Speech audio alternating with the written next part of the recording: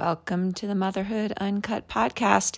In this podcast, Deb Rubin and I, Kate Kripke, bring to you all those conversations that, you might have with your best friend or your sister or someone that you're just needing to talk about the real stuff in motherhood with. We're going to bring to you conversations that are going to make you laugh.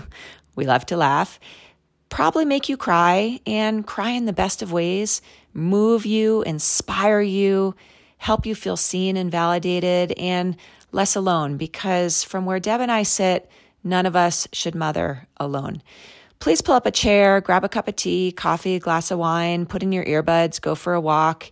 And if you are inspired by these conversations, both conversations that Deb and I have, just the two of us, and also really incredible interviews that we have with other experts and specialists in the field of mental health and maternal well-being and women's health.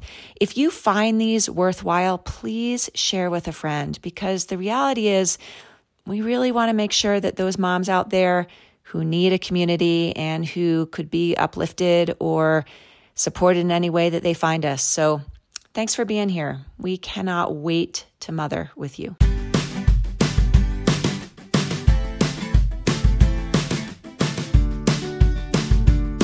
Hey everyone, this is Deb. This week, Kate and I had the opportunity to talk with Michelle Hands. She is an incredible woman who has spent the last 17 years working as a construction engineer in a traditionally male-dominated industry. At some point, she started to share her stories about her trials and tribulations and strengths that she learned from being in this job. And it has evolved into this incredible platform where she inspires women all the time how to get out of their own way and forge their own path and be these independent women that don't have to fall into a box. Anyway, she has a podcast. She sells tons of merch. She has a YouTube channel. She is a public speaker. I'm going to let the interview speak for itself, but we loved talking with her. We learned so much, and I hope you enjoy the show. Have a great day. Hey listeners, it's Kate. So for our listeners, I am offering up a 30-minute free call. Zoom is ideal, so I can see your beautiful faces, so that I can chat with you about what you might need to access the kind of emotional and mental well-being that you are wanting in motherhood, both for yourself, right? So you can feel better, and also for your kiddos, of course, because what we know is that when we are healthy, we mother better.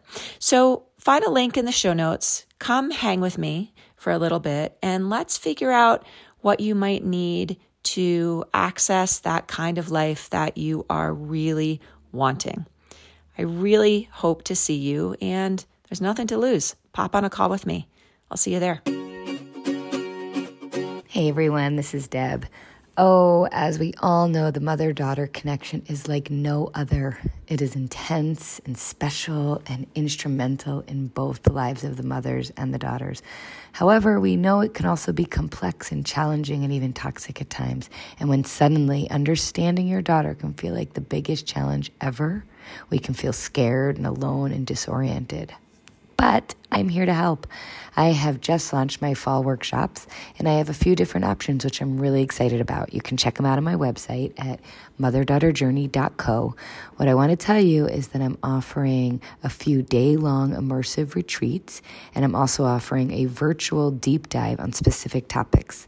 The day-long options are hosted on Fridays, and if you're from out of town, you can make it a weekend in beautiful Boulder, where you can explore our majestic mountains and trails, eat amazing food, and just enjoy the Boulder lifestyle. Please do not hesitate to contact me with any questions. If you go to my website, again, motherdaughterjourney.co, you can schedule a free information session, and I really look forward to hearing from you. Have a beautiful day.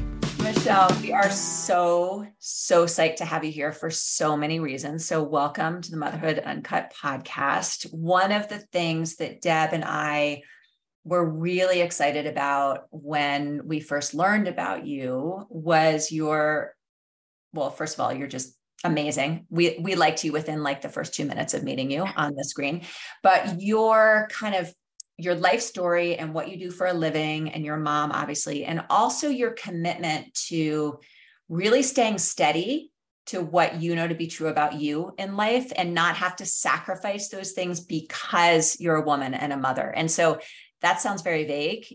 We're going to have you jump in, but can you introduce yourself more formally? Tell our listeners who you are, what you do in the world, and then we'll just keep asking you questions and we'll go from there.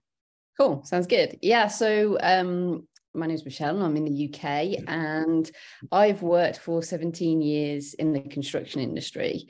And I guess that's kind of what's led me to the journey to where I am today. So at the moment, I'm still part-time in construction as an engineer. I do content creation, but along the journey, I guess I hate the word, but a bit of an influencer because there aren't many women in construction. And so now I just spend my days trying to help other women and try and educate people about the industry, the culture, and how we need to change it. And we need more women in the industry, and we need more women to just think, I can do that, and whatever it is that they want to do in life, to go ahead and forge their own path is kind of my motto, as well as she who dares wins. And yeah, I just want to encourage people to step outside the comfort zone, because I did it for a huge amount of time unknowingly that I was kind of forging my own path, and it set me free a little bit, even though it was quite a difficult journey. Wow, I love that. You are speaking for women that could potentially be stuck or getting in their own way. Would you mind just launching in and telling us your story of how you got to this place? I also want to tell you what's happening in my brain as you're talking, because I think you're going to go into this with Deb's question. And I imagine our listeners, like, I have an image of a construction worker in my head. Right. And it is not a woman. And it's certainly not a pregnant woman who's going home to her children. So I would also love for you to, when you tell your story, to sort of define what is a construction worker. And I think there are all kinds of stereotypes around that, but I want to make sure our listeners are all on the same page about what we're talking about here. Yeah, sure. So my story is, I suppose, a little bit less conventional. So I left university. I did a degree in geography in the UK, and I actually wanted to be an actress. So crazy enough, I decided as soon as I finished university to fly to Los Angeles and to train to become an actress. And when I got there, I realized that I actually wasn't very good. And I was probably more interested in the storytelling. So I came back home and reality hit that I needed to earn some money. And a friend of my brother's said, okay, you have some sort of skill here to perhaps go into the construction industry, but into a quality assurance role. So I ended up going, I say, from rags to riches, but it's the other way around. I kind of went from Hollywood to ending up on a landfill site. So I'm not going, you guys call them landfill sites? Yeah. What's a landfill site? We call them construction site. Yeah, construction site. No. So you know where all your waste goes? Yes, landfill. Landfill. The garbage. Garbage. That's it, right? Okay. So I started work on one of those, and basically just was working on several different sites up and down the UK, just not knowing what I was doing, completely winging it. But really enjoying it because I could travel in between, and I still had an interest in film. So I was making short films on the side and realizing that I had a passion for storytelling. Now, whilst I was working in construction, I switched after about 6 years into engineering, which meant I was on proper construction sites. So my job was to read drawings and show guys and peg out. So like hammering stuff in and show them where to build stuff and how to build on site. So it was very much, I have to fight this because lots of guys on social media are like, oh, I bet she works in an office. No, I was down doing hard labor. You had a hard hat on. Yeah. I was with the guys on site. Yeah. Every day. There was no nice office. I was on site every day. So I did this for, up until last year, I was on a construction site. And then the last couple of years, so my eldest is 5 years old. And what happened whilst I was working construction is I started sharing stories about how hard the culture is, how tough it is to kind of be a woman on your own on a landfill site. And I was explaining to my friends all the things I was experiencing, and they were like, Michelle, this is not normal. And I was like, what do you mean? They were like, they had normal jobs. So I say normal. And they were like, it's not normal to be working with, you know, a sex offender or someone that's just come out of prison for doing manslaughter, or, you know. And I was like, oh, right, okay. And because I'd only ever been in the industry, I didn't know anything else. And I started to look around and think, I've not ever worked with another woman on site. And so things started to click, and then the storytelling, the passion for that came in. And so then that's when I really started on socials with Instagram and YouTube. I used to film myself on site, and to this day, all of the people, all the companies that I used to work for had no idea that I was filming. And I wasn't filming the guys, I was just doing a vlog. So I was like, here's me on site. And I wanted to expose to other women that the job could be available to them as well. So that got really fun. I got connected to lots of people all over the world, because lots of other women in construction would contact me and say, I feel the same. I've had the same experiences on my own. Thanks for sharing. And then lots of other women started to connect that weren't in construction, but also were in the same situation, you know, in other career paths. And then that's how She Who Dares Wins was born, because one day someone said to me, you know, like, it's been a rough ride, but why do you keep doing it? And I do absolutely love the job. Like, as much as I talk about the dark side of things, I love the industry. And I just said, you know, She Who Dares Wins. Like, you just got to keep going. And so that's how that was born. And then when I got pregnant with my first son, I wanted to document to see if I could be a mom and work in construction. And if the story ended with me being pushed out, then that would be the story. But if it didn't, then hopefully it would guide others coming through that, you know, it can be done. So then I had my second during COVID lockdown. And because we were allowed to work on site, I actually worked until I was like 36 weeks. Wow. So yeah. And we had a heat wave. For England, it was hot. Nowhere else. But yeah, so I worked, and the national newspapers picked up on it, and they went with, you know, builder pregnant on site. And yeah, I've always just wanted to show others that it can be done. But also I tell the hard truth. So I'm not afraid to speak out on how bad it can be and things. What are some of those hard truths that you experienced on site?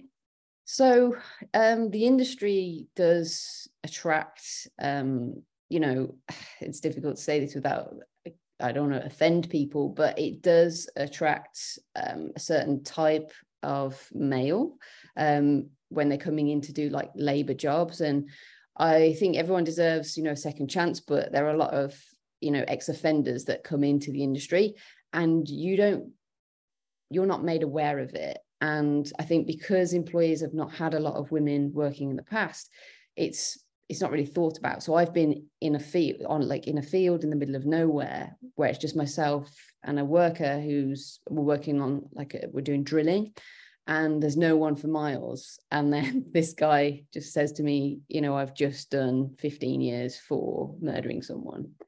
And I'm 23 and just like, okay. And there's quite a few of those situations where I've been quite lucky, but I hear, and it's heartbreaking, lots of stories from women that have messaged me over the years that haven't been lucky, and there's been sexual assault, and there's been some really dark things that have happened, and they get brushed under the carpet.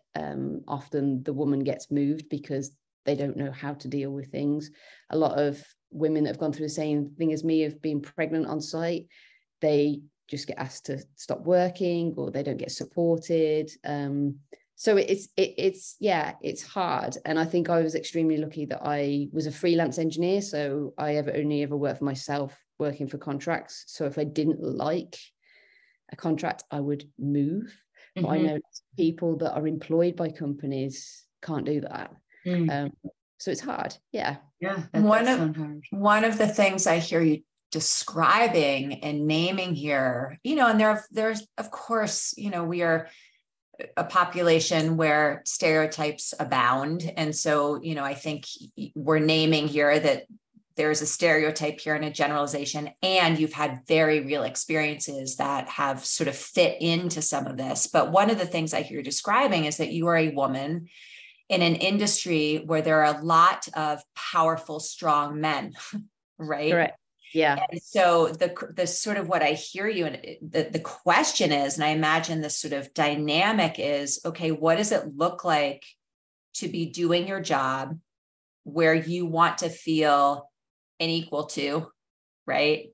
Yeah. And the job is in relationship with, again, you've got to be strong to be in construction, right? Yeah. And so you're a woman who is potentially also declining in strength as you become 36 weeks pregnant because, you're making a little human in your body, and you're surrounded by these other workers who are stronger and more powerful for you than you. And I think that's an interesting dynamic for women, for no matter what the industry is what does it look like to show up in a steady way in that dynamic?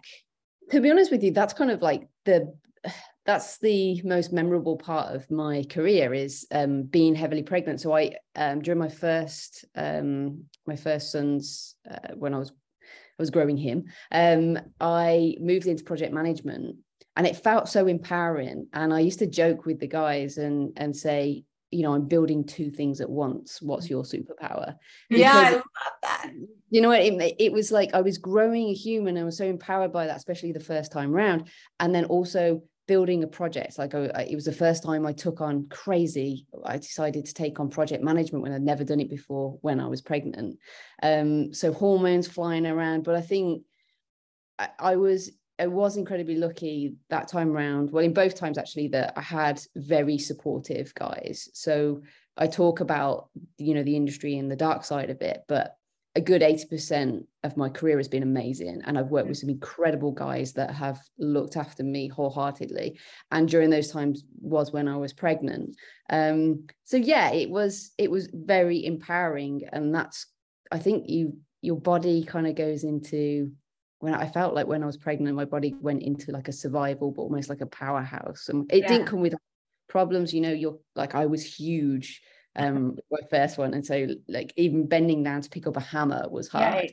But I think it's amazing what your body can endure. And now my biggest comeback to guys is like, I've been through labor. Like, Nothing you do is going to relate to that. No, and the pain, and like there is just nothing physically when they're like, oh yeah, but women can't physically. I'm like, don't even go there with the physical side of things, because no. That's beautiful. All right, I have a question.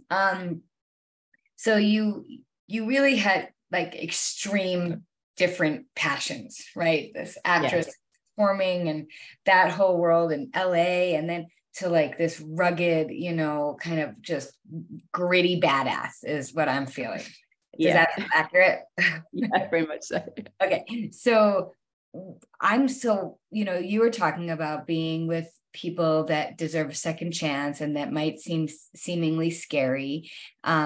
What can you tell us something that you learned about yourself just being in situations with people that are seemingly scary? Like how you would respond and just how you noticed yourself? Yeah. So that's my dishwasher beeping. Can I just good. We're uncut here. We're good. One second. I think this is the first time in a podcast that someone's gotten up to turn the dishwasher off. You've got to do the dishwasher, yeah. There's a dishwasher. Otherwise it's just going to be beeping. Yeah. So totally. I think I've inherited from my dad that I kind of thrive in social situations, in terms of I just love speaking to people from all walks of life. And I've been able to do that in this job. You are exposed to so many different characters, and that's what I love about it. And I think the full circle of trying to be an actress and the love of storytelling really did come full circle, because the one thing when I was training, they were saying, you've got to bring all your life experiences into these characters. And I didn't really have that. I had a very privileged upbringing, and working in construction gave me that. I learned so many things from working with guys, and from learning about people's backgrounds and how to overcome things. And I also kind of have a wicked sense of humor, so people say. So for me, it was a good way to, I suppose, exchange words with people and just have a good time. Like, the industry has a very fun side to it. So it is extremely dangerous. It is very, very fast paced. It's rewarding. And I think there's quite a lot of stress involved at all levels on a construction site. So when you throw that into the mix and you throw all these personalities, you either sink or swim. And in fact, the first job I ever had, the guy said to me, he was like, "You've got 2 weeks." He said, "You've got to prove yourself in 2 weeks, otherwise you're gone." And that was an ultimate challenge for me. And ever since then, it's felt like it's just on this constant, trajectory of just the next job and meeting more people. And I did have a period where I think I lost myself, lost my identity, and I tried too much to blend in and go into some jobs. You go into like a survival mode, and I didn't really like who I'd become. And then I think with age, you mature a bit and you realize I don't need to be blending in. I can be myself. And if people don't like that, then they can, go elsewhere. Oh, wow. Hallelujah. That is like such a metaphor of mothering. Right? Well, I was so funny because I was sitting here hearing you describe construction. Yeah. And I'm like, okay, well, it's actually such a metaphor for what motherhood is. I mean, motherhood isn't inherently dangerous the way a construction site might be, but we certainly feel like a lot of things in mothering are dangerous, right? So it's unpredictable. There's a lot of quote unquote heavy lifting, right? There's a need to be resilient to the all-time stress coming in. There's so many different parts. There's the anxiety, high stress, the high stress, right? Like, we could go on. And I guess that leads me to really wonder something. In what ways do you think you brought the skills you learned on a construction site into your mothering site? I don't know, like, to be honest with you, motherhood is a rough ride. Like, yeah, I have, I think I had a rough year post-COVID. So not last year, the year before, in between my two sons, where I struggled. And I think it was just that realization that you have two humans to look after. And I've never, when people used to say to me, "Are you going back to work?" I'd be honest and say, yeah, because running a construction site or doing anything in that field is so much easier than being a mom. Yeah. And that's why that's why I'm really passionate actually about getting more women into the industry, because the skills that you get as a mom that you have no choice but to get, managing, multitasking, figuring out the crap and then just doing exactly what you need to do, can really work for any other career. So when someone says, "Oh, when you've become a mother, your brain turns to mush and you can't go into," no, I would say if it was reverse and you became a mother and then you went in, we would just fly, because the skill set is so vast. But it's also that figuring it out. Like, I felt like my 20s and 30s, I was like, okay, I've got this construction figured out now, I'm comfortable. And then I became a mom and I was just like, not comfortable. No, and it doesn't ever come, does it? You talked about how one of the things you brought to the construction site that helped you relate to the other construction workers and to get through was humor and having fun. And of course, motherhood, if we can't have humor and we can't find a sense of play, we're going to get burned out real fast. So I think it's like, so I guess we could go either way, right? You're mothering, you get to bring all of that into the construction work. And also what you needed to do, what you brought, it sounds like it's true of yourself, it's inherent in you, but what you brought from yourself to the construction site to make it work, I imagine is also something you had to find in this hard job as mothering to make it work. Is that accurate?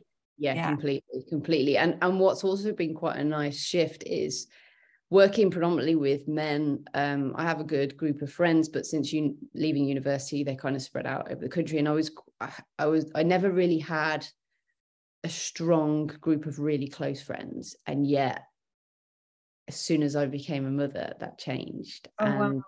yeah, like, and that's been so nice for me, because I guess I was in this, like, I'm independent, like I've got close friends, but I don't really need. And then, you know, school moms, moms where my children are the same age, I just feel like it's opened me up, mainly because I think you need that support system. Yes, Someone that's been through it. And that's been incredible. So it's been a real nice turnaround now. I think I'm a little bit softer in my approach to dealing with people. And I think the biggest thing that I've learned from being a mom that I take into my work now is empathy. Trying to have, you know, more empathy for people, and not just shutting people down if I don't agree with how they're doing something. Yeah, it's tough. There's no manual for motherhood though, so I'm still totally figuring it out. No, but you are sort of, well, we're all figuring it out every day. You said some really key things. So you said community without saying that word, like, and to be able to ask for help and have, you know, instant people that you need in a different way. I think that is like number one on the manual for mothering. Yeah. And just what you just said, this empathy piece, you know, I actually heard empathy in your voice the moment you started speaking around working with these men, right? That kind of can be characterized in like the negative world, which we know is just one part of their life. It might have been one really bad choice. It doesn't define them, right? Decisions that get you to places. But I think that when we can really practice empathy with ourselves, with our kids, you know, with other parents, it's like, it does this thing where you said it softens you. I agree with you. When I can live in that place, it just softens everything. It like just makes it a little more watercolor of an image, you know? And I think that's like so important. Mm-hmm. Yeah.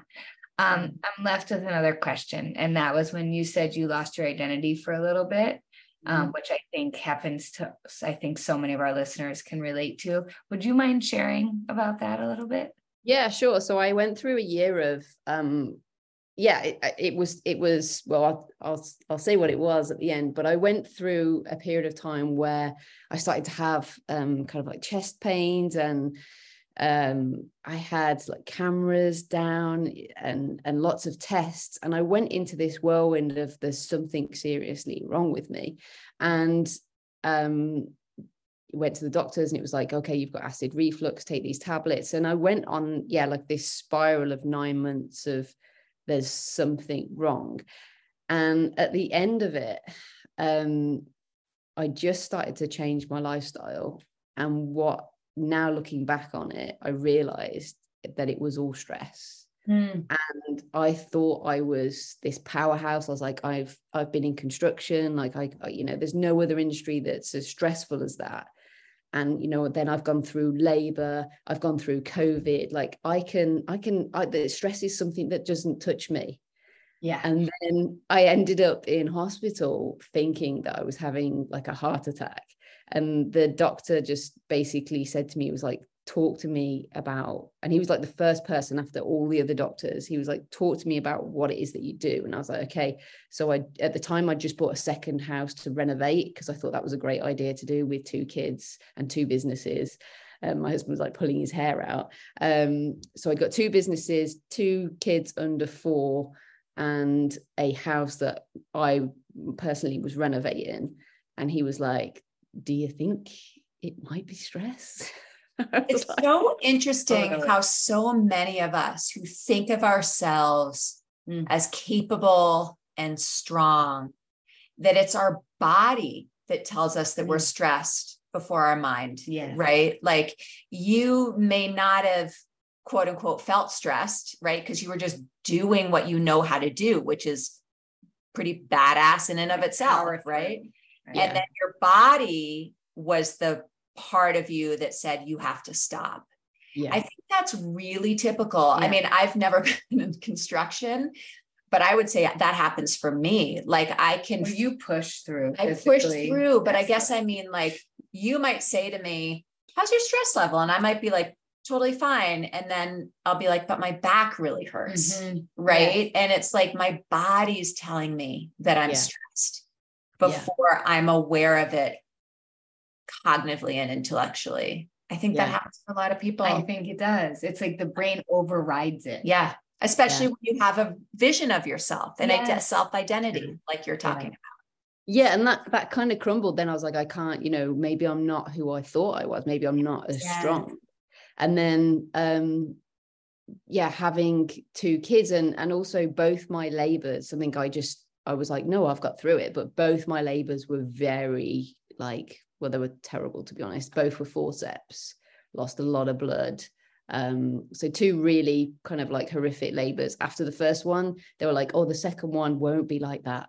And then it was. I was just like, wow. So I think all of that crammed in, and then I guess the stress of still being in the industry and still trying to do everything as well, crumbled. And then it's been a bit like building myself back up from that and slowing down and enjoying. Like, I think at times I was in a rush to go back to work to prove that things could be done. And then I was like, what am I doing? Like, spending time with my boys was so rewarding. And I had the luxury of being able to do that because my husband's got a very good job that, he has a lot of spare time as well.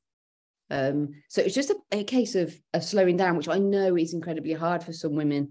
I know you guys in the US, you barely have maternity leave. No, slowing down in the US is like shamed. Yeah, it's ridiculous. It's like one of the only cultures that we don't have a siesta. Although I make siesta. But you're right. There's like 6 weeks maternity leave. We have 6 weeks maternity leave.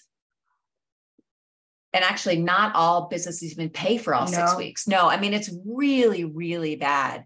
You know what Michelle has reminded me of, Deb, is this conversation we just had in our most recent podcast about our kids, about how we can have an idea. We're talking about, Michelle, about how as moms, as parents, we can have an idea of who our kids are and unintentionally lock them in that box, right? Like, well, my kid's so easy, or my kid is the artist, or my kid is the whatever, the sleeper, right? Or whatever the thing is. And then it doesn't give our kids room to be multidimensional, full human beings. Yes. And that's part of what I hear you saying. You had such an image of yourself. I am the woman construction worker. I am the badass. I get crap done. And then the moment you started feeling more human, right? The moment you started experiencing the multiple parts of yourself, it didn't fit in to this definition of you had of yourself. Yeah. And it's almost like that's where the stress occurred, right? Yeah. It's like, this almost sounds like the stress built up when you pushed away all these very normal human experiences you were having that you didn't see as having any place in your self-identity. Yeah. And I think it's a really interesting point. And it's something that's embedded in me now to think about with my own boys. Like you say, we have this idea of where they want to go, and it's kind of restricted. I didn't know that I could have a career in construction. I fell into it.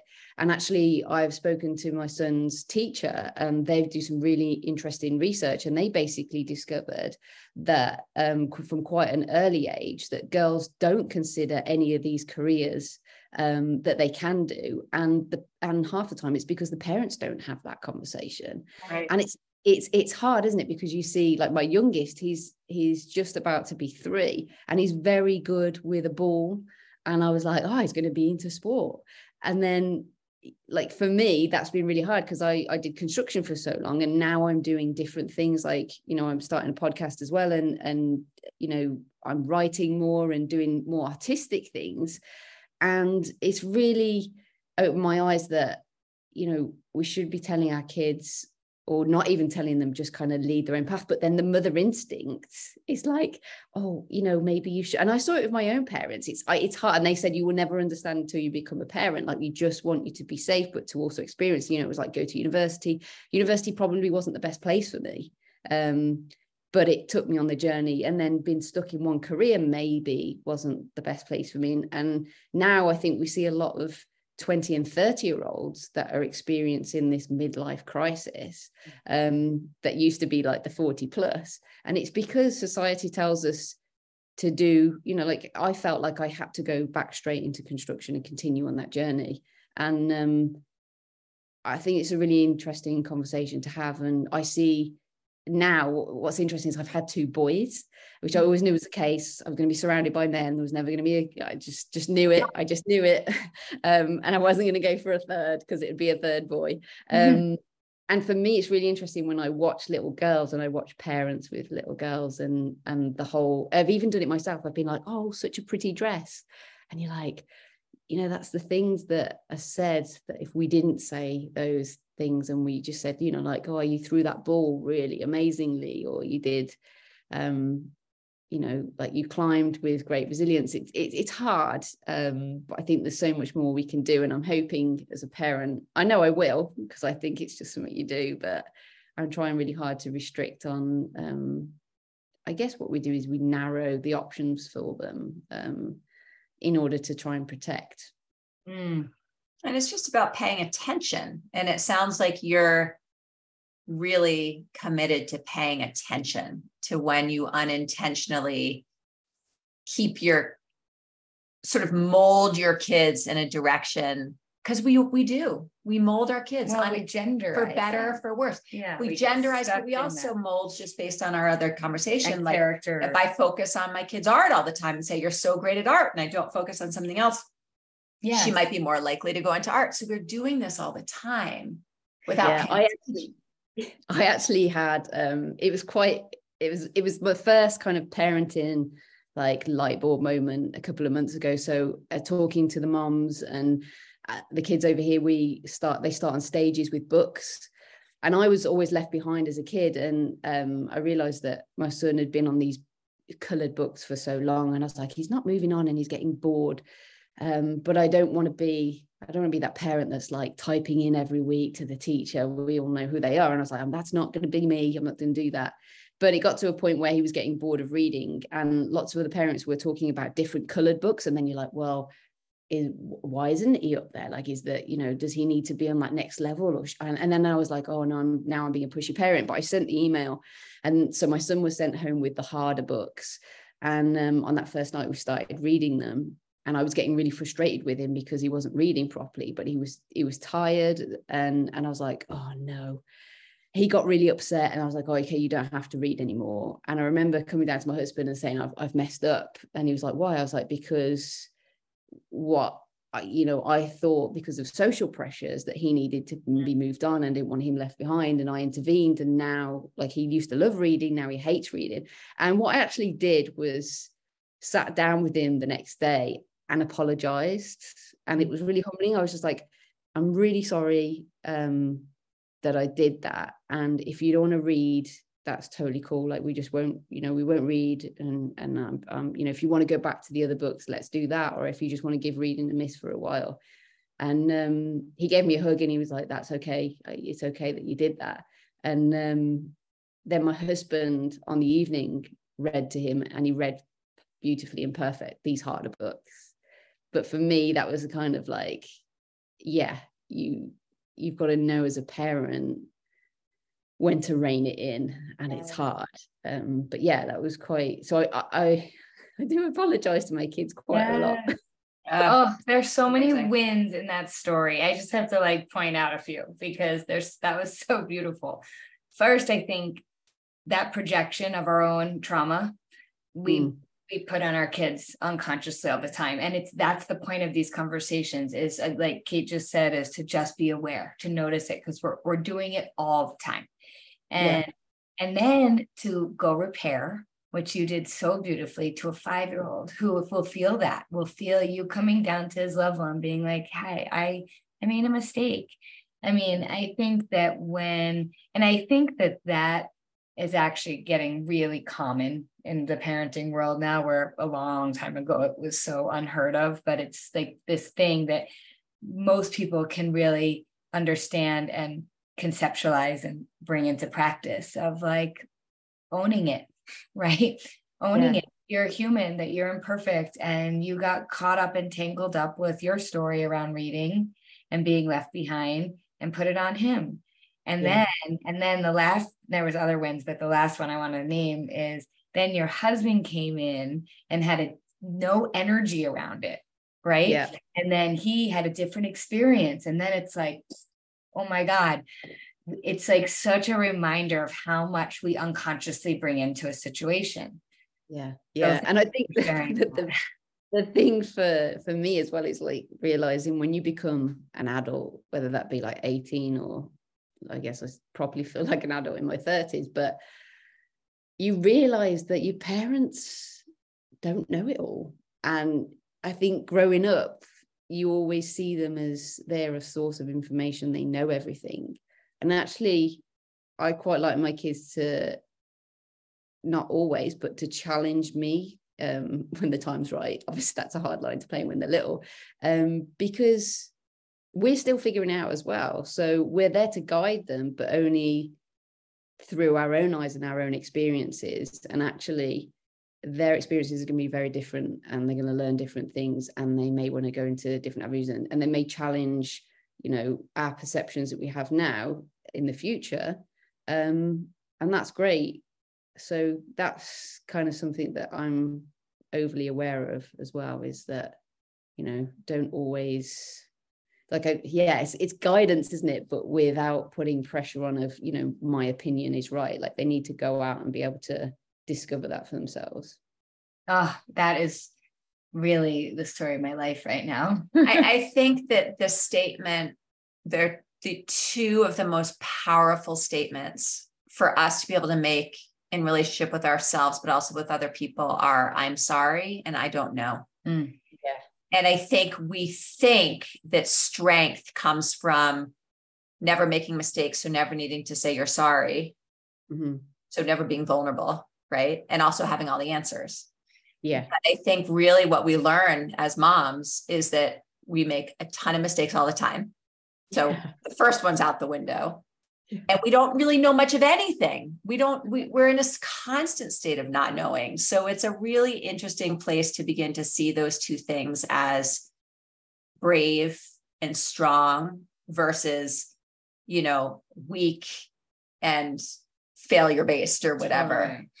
I actually am aware of something that, because we're really talking about modeling for our kids, right? And I'm so curious to know, I know that you're sort of not just doing construction right now, you're doing other things as well, but you're modeling a lot to your two boys, being them having a mother who's sort of breaking boundaries and expectations in her career path, and who is, unwilling to quote unquote just do what's expected of her, and instead step into a way of being in the world that's in line with what you want versus what people think you should want. And I think that's really powerful. We both have daughters, and we talk a lot about, as women, what are we modeling to our girls who will be women? But I think it's interesting to think about, as a woman, what you're modeling to your boys who will know women, who will become involved in women, whether it's romantically or not, right? Do you ever think about that as a mom in construction? I do.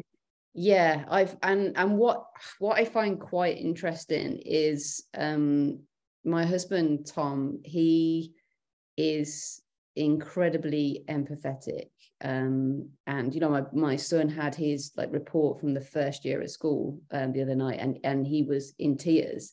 And I was like, what's wrong? And he was like, no, I'm just so happy. I'm just so happy that he has got where he has. And both him and his brother, it's kind of a role reversal in my house. So I've gone out and worked on a construction site, and he does the cooking. He's very motherly with our children, and he's so like empathetic, and he's really, really the soft side of the relationship, which is completely different to the whole industry that I've been in and men that I've been surrounded with. He doesn't, have an ego, none of that. He's incredibly grounded and has utmost respect for women, which I guess has come from, the way he was brought up and the way that his parents, the values that his parents gave him. So my boys, I don't ever look at them as, I guess, like you said, it's quite a nice thing that they see me kind of like forging my own path and doing what aligns with what I want to do. Because I always look at him as a super role model for them. And yeah, like it's funny because people will come to the house and they'll be like, oh, is that your dad's truck on the drive? And they're like, no, that's my mom's. And then they're like, oh, right, is like your mom cooking the dinner? And they're like, no, she's an awful cook, it's my dad. So in the house, it's so flipped upside down that I think it's great, because I think just naturally I'm hoping that they will not have the stereotypical, I'm the one literally last minute putting clothes into the washing machine saying, I forgot to wash the bed sheets, and he's got the diary down. He knows where the kids are doing activities at school, the lunches, like he has the mom. And actually joke that my youngest Teddy, we realized that my husband was able to have 3 months maternity full pay, because he's a university lecturer. So when Teddy was born, I had started the business, so I was kind of working part-time, and he had Teddy for 3 months, and Teddy thinks he came out of Tom. Wow, I love it. The bond is so strong, to a point where I'm like, hey, just to prove we're inside me. Yeah. But you're teaching your boys what to expect from women. There's no boxes. Exactly. And I think there is, I think that's what we do. We did an interview with our husbands about raising daughters, men raising daughters. And we talked in that interview about how, their relationship with our daughters in many ways is teaching our daughters what to expect in relationships with men. And that's sort of the same thing, right? In many ways, you're teaching your sons what to expect in relationships with women. And you're showing up as this woman who's, forging her own path and doing what she loves and, being independent and self-created. And what an amazing thing to teach upcoming citizens of the world who happen to be men around how to think of women. It's so just amazing. Yeah. And I think I've got a few friends where the husbands have taken a step back in their careers to help with the kids. Yeah. And the women have gone on led and really defied that, normal perception of the woman stays at home and looks after the kids. And actually it's been really positive from what I've seen, especially ones that have had girls, because I think they don't see the fear of you get a career and then it all comes tumbling down. Like, I think, I think it is really important. It's quite unique, but maybe that will be something that will change in the future.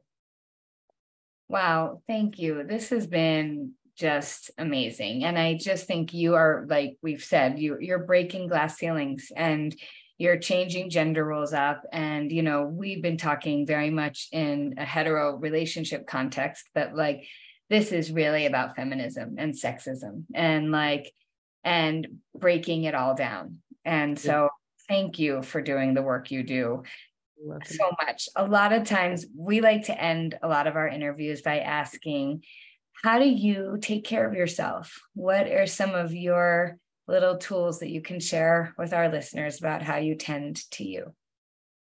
Okay, so this has changed a lot recently. I've changed my eating habits, so just try to eat real clean, take time for myself. I enjoy reading, so I take time to read. I actually went a couple of months ago it was like a Shoe Des Wins challenge, but I was like, I'm just going to go out on my own to the cinema, and that was really cool. So I think taking time to rebalance has been a priority for me, as well as like the 3 core, which is sleep. With kids, that's so hard. Sleep, eat, and exercise. And I'm not going to say to people out there that I've got it all nailed, because I don't. But I think it's become, the simple things in life have become more important. I'm 40 next year, and I realized that I have to start taking care of myself. What a beautiful, beautiful way to wrap up. I just noticed that your last name is Hands. I think I knew that, but I'm seeing it on the screen. And I'm always giggle when people have last names that sort of directly tell a story in their lives. And so I also just want to say that, Michelle Hands, you have really shown the women out there how to use their hands in life, right? Yeah. So kudos to you. Is why I kept it, because my husband's name is Cornby, and I was like, I'm not changing my name to that. I'm keeping it. That's a good one. Hands is a good one. Yeah. Well, tell our listeners how we can find you, what's next? What's next for you? So what's next for me? I'm She Who Dares Wins across all platforms. And I love connecting with other women like yourself. So for me, my third season, the podcast has been a slow burner, and it's not actually been going for the last year. I'm relaunching it with a studio, having guests in, and having women from all different industries, things that you wouldn't even think of, fighter pilots. Amazing. Wonderful. Tell us what it's called. What's your podcast called? It's She Who Dares Wins. So yeah, it's all within the branding, and I'm excited to kind of get that launched. And yeah, I just love connecting with people and learning. So I'm still on this learning trajectory, and by chatting to other women, that's going to hopefully help myself and then others. Amazing. She Who Dares Wins. And I just love the concept for that podcast. I can't wait to dive in. We will have everything in the show notes. Any final thoughts of words of wisdom? We talk a lot on this podcast about mama mentors and how we all share our ideas with people. Any final thoughts for any of our listeners? I guess if most of your listeners are kind of mothers, just say find your tribe if you can. I think that's been really important for me. And then give yourself time and listen to people like yourselves, because what you're doing is wonderful. You're giving not just advice, but stories that people can learn from, and I think that's amazing. So yeah, thank you for doing what you do. Thank you, Michelle. So great to talk to you. Have a beautiful day. I will do. Thanks very much, guys. Bye-bye. Hey, you guys, it's Kate. We really hope you enjoyed this week's episode. And if you did, go ahead and share it with a friend. It also would mean the world to me and Deb if you would take a minute and write a review. If this podcast makes you laugh, makes you cry in the best of ways, helps you feel less alone, gives you information that's useful to you in your mothering journey, if you write a review, it will make this more accessible to other mothers like you. So take a minute. We'd be so grateful. Thanks for being here.